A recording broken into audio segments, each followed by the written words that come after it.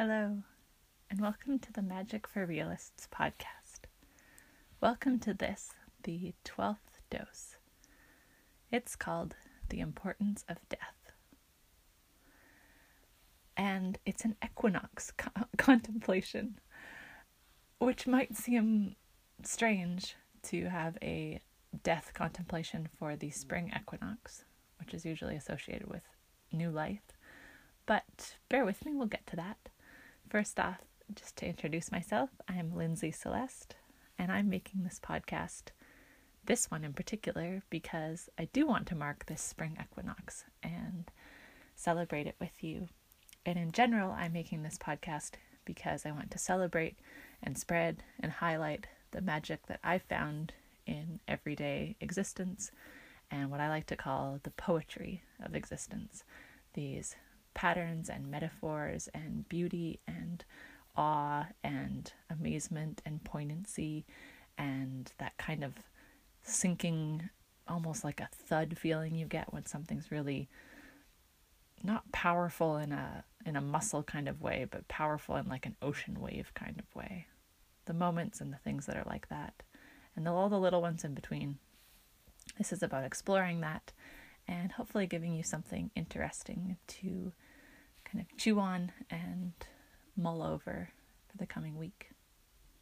If you listen to the bonus episode on Friday, this is kind of a spin-off from that.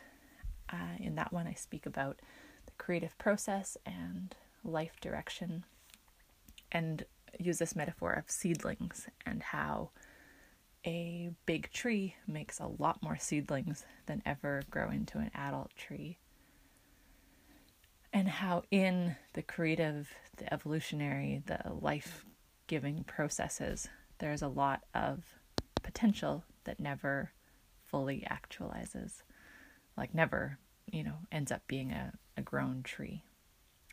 So from there, this week's metaphor is that of a nursery log or a fallen tree in the forest.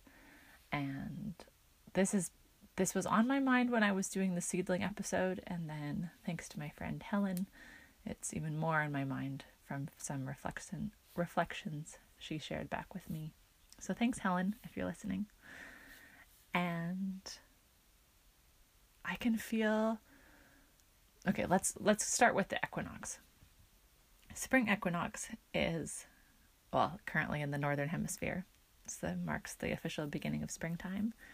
If you're in the southern hemisphere, you'd be experiencing the autumnal equinox.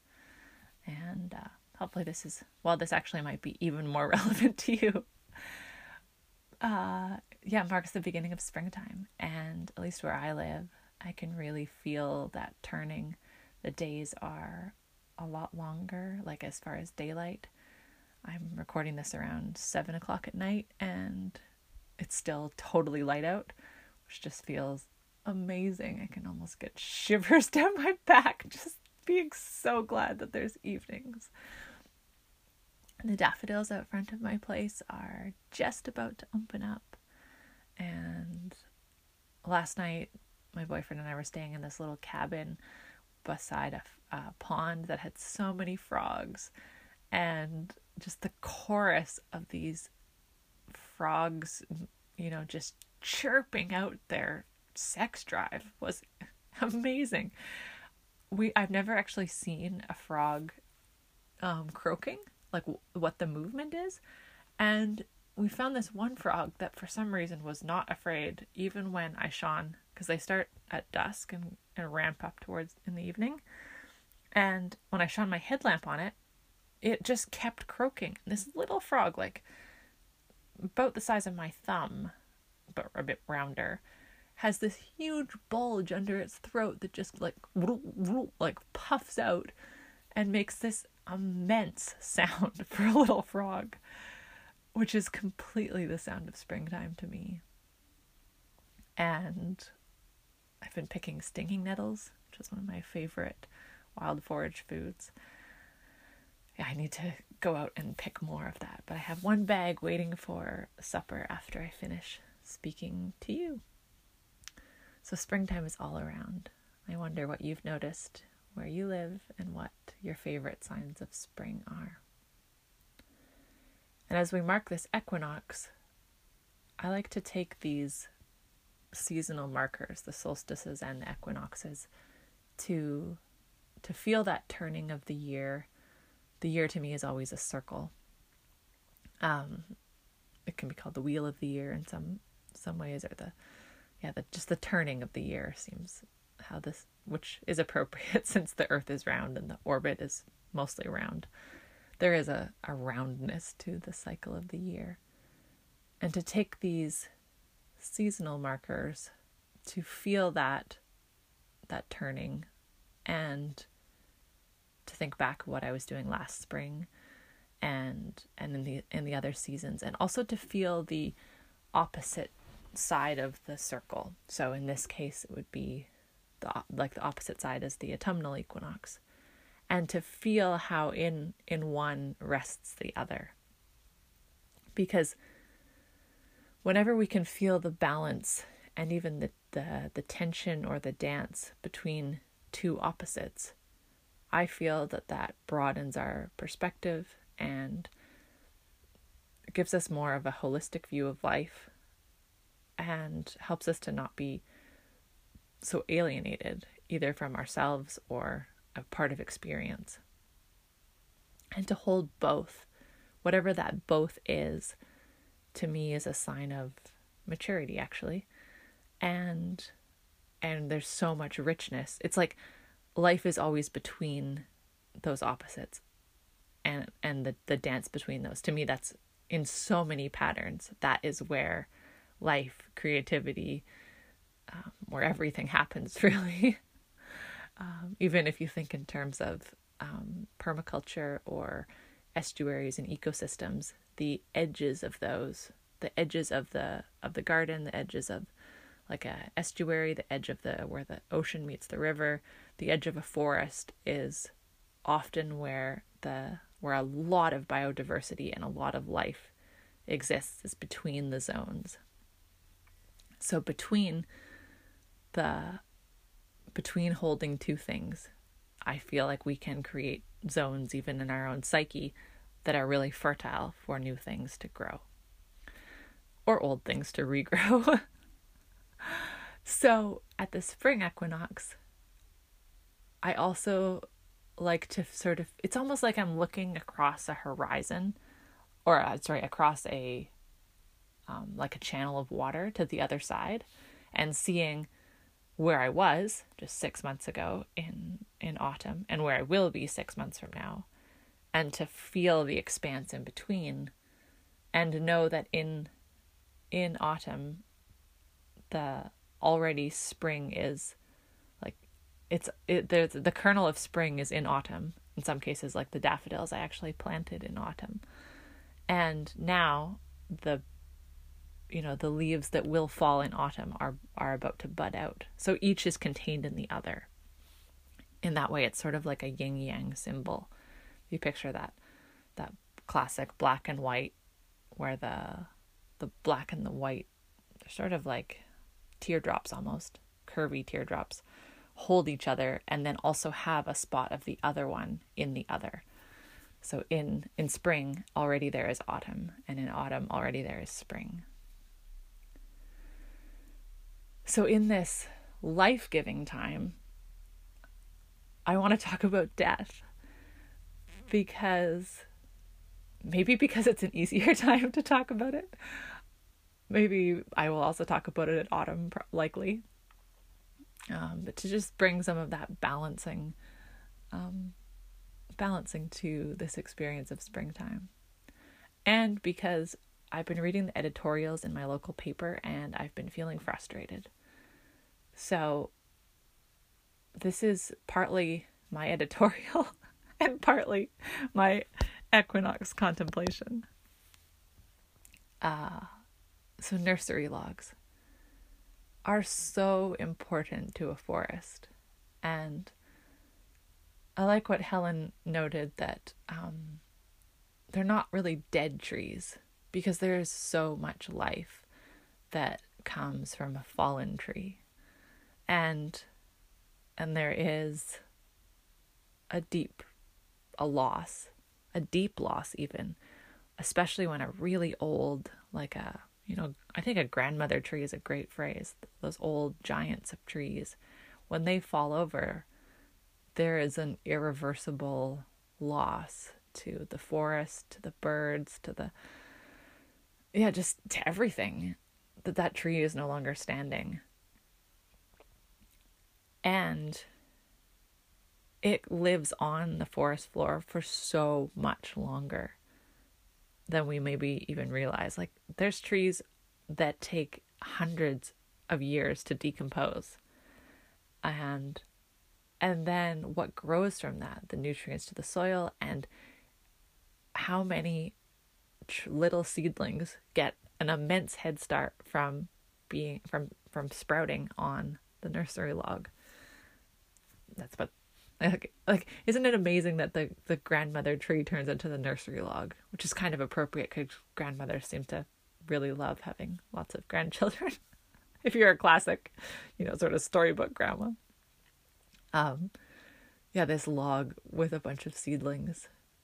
And sometimes in the forests around here, the way that the seedling grows its roots around the tree, because the tree hasn't completely decomposed yet, whether it's a stump or a fallen trunk, by the time the tree disintegrates, like, it takes so long that the new tree's roots have completely grown around it and forevermore are going to be in this shape that the tree, the fallen tree had. It's like, it's always going to be there. It's like there's this generational memory of the shape of the tree.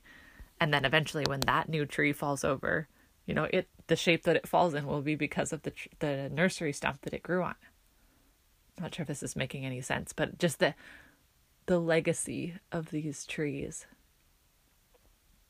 is really amazing. And I think in spending time with them and in looking at them carefully and studying them, and not just studying the seedlings and the standing trees, but also the fallen trees, and we can learn something about the importance of death. And my take on current society is that death is something we don't talk about often enough.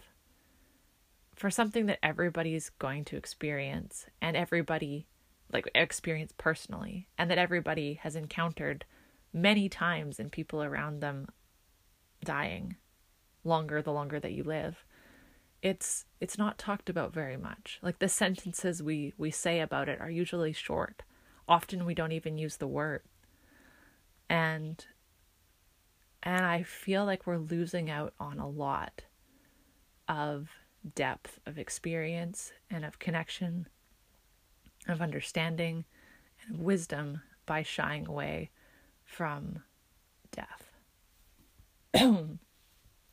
So I want to talk about it a bit.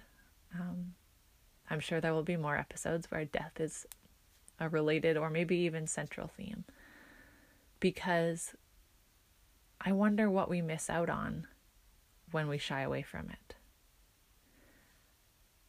And this next part is potentially controversial, but I feel quite important to say in light of the pandemic, that at least where I live, this is why I was angry at the editor wanting to write to my local paper, is because so far, and we're quite a ways into this, all of the regular mainstream news and coverage and information, and basically like the whole attitude with which the pandemic has been approached, has been talking about death, because the death toll is something that we're confronted with and notified of, and all this. But it feels to me like death is completely framed like something unnatural, and this is troublesome to me. And I am not suggesting that suffering is good and that I want a bunch of people to die. I'm just saying that the framing, if we frame our worldview and our discussions like death is the thing that shouldn't happen at all costs, and like it's really, really unnatural, and just so like the thing we need to work towards the absolute most is to avoid death, I find really problematic, because I think it prevents us from asking, it distracts us from asking some really important questions about what does a good life look like? Or what does a good death look like? What is really important? What kind of life do we want to live before we die? Is there some conditions under which we don't want to keep on living? What about loneliness? What about loss of freedom? What about how we're living together as a society? What about what our children are learning? What about what our children are learning about death? And it feels to me like the general public discourse is not getting to those questions, because it's as if the answer has already been decided, that death is bad, therefore we do anything we can to avoid it. And because the coronavirus can cause death, it gets very simplified, it seems. And now it's a complicated issue. But I mean that it's like A equals B equals C. Like death is bad, so corona could cause death. So like I don't want to get completely political about this. I'm just trying to say that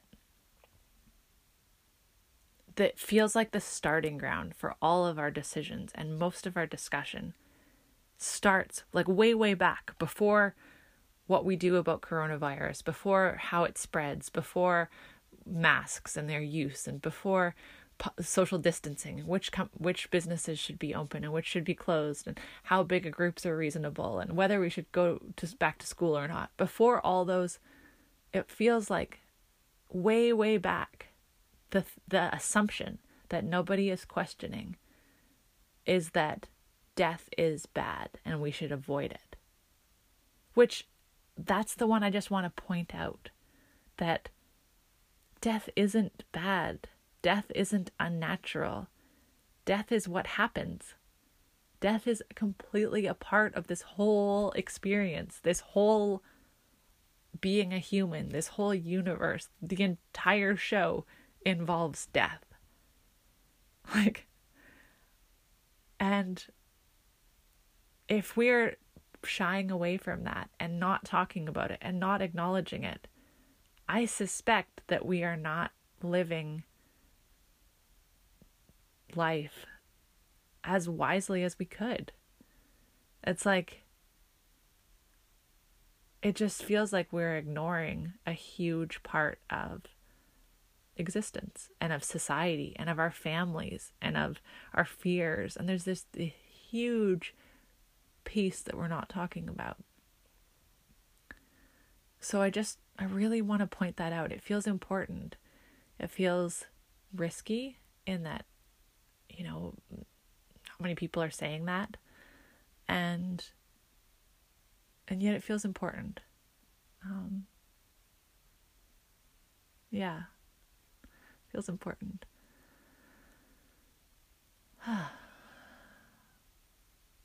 Yeah, what questions are we not asking because we've started with the premise that death is bad? And I want to also, I'm not sure if it's context or just broadening, that the death can be really difficult, and some ways to die are much more difficult than others, and some are probably not difficult at all, and some are merciful, and some are a gift. Sometimes death is the best thing that could happen. Sometimes death is the worst thing that could happen from our viewpoint. And we are only ever looking from our viewpoint, which is very short-sighted in the long scheme of things. And yet when death happens to someone close to you, it feels like the entire world. And grief is so consuming. And I feel like both of those haven't been talked about enough. Like, the world is grieving now in a deeper way than, like, so many people are grieving. So many people have lost somebody who's died because of the coronavirus. And why are we not learning about the stages of grief and about how to support people who are grieving, how to be friends with people who've lost somebody? Maybe you're somebody who's lost somebody. And grief is so nuanced and deep and different for everybody, and takes way longer than you wish it would, and can be so rich with learning and poignancy, and can enliven life in a way you didn't know was possible. Like, it's all there. And we're not talking about the death part. We're not talking about, like, you see how our societal lives have been shaped so differently in the last year because we're avoiding death, but we're also not talking about death. Like, we're not talking about what it's like to lose somebody, and about death being part of life, and maybe not the thing to be avoided most of all. Yeah. So, this springtime, as you see everything popping up and all this new life, I wonder if we can hold both. Like, at least around here, the daffodils are popping up right by the leaves that fell off the trees in the autumn. And some families, somebody was born this year and somebody died this year. It's actually quite common that a grandchild will be born at the same time that the grandparents die. And you feel not only the wheel of the year turning, but the cycle of generations turning. And I hope that you can feel that and hold the beauty and the tears. Maybe the tears are for both. Maybe the tears are with sadness and joy. Like, they all live together. They all live together. Yeah.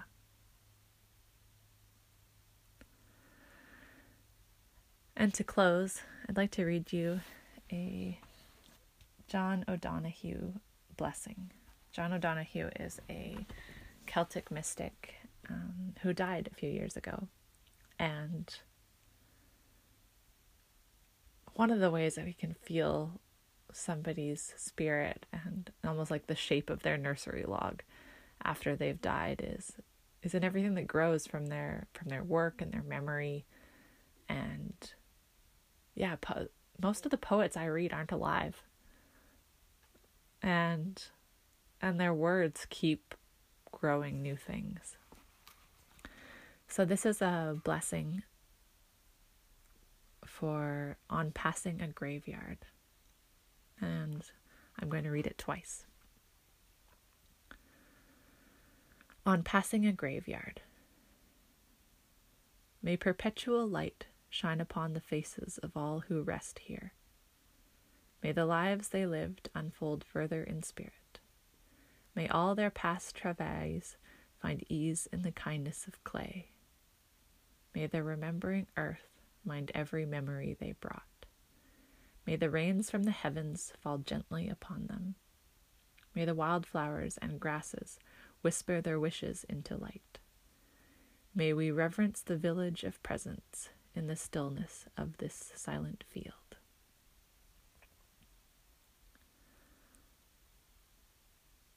I wonder if next time you walk in a forest, you can also see how the forest is a graveyard of fallen trees and is so alive. on passing a graveyard. May perpetual light shine upon the faces of all who rest here. May the lives they lived unfold further in spirit. May all their past travails find ease in the kindness of clay. May the remembering earth mind every memory they brought. May the rains from the heavens fall gently upon them. May the wildflowers and grasses whisper their wishes into light. May we reverence the village of presence in the stillness of this silent field.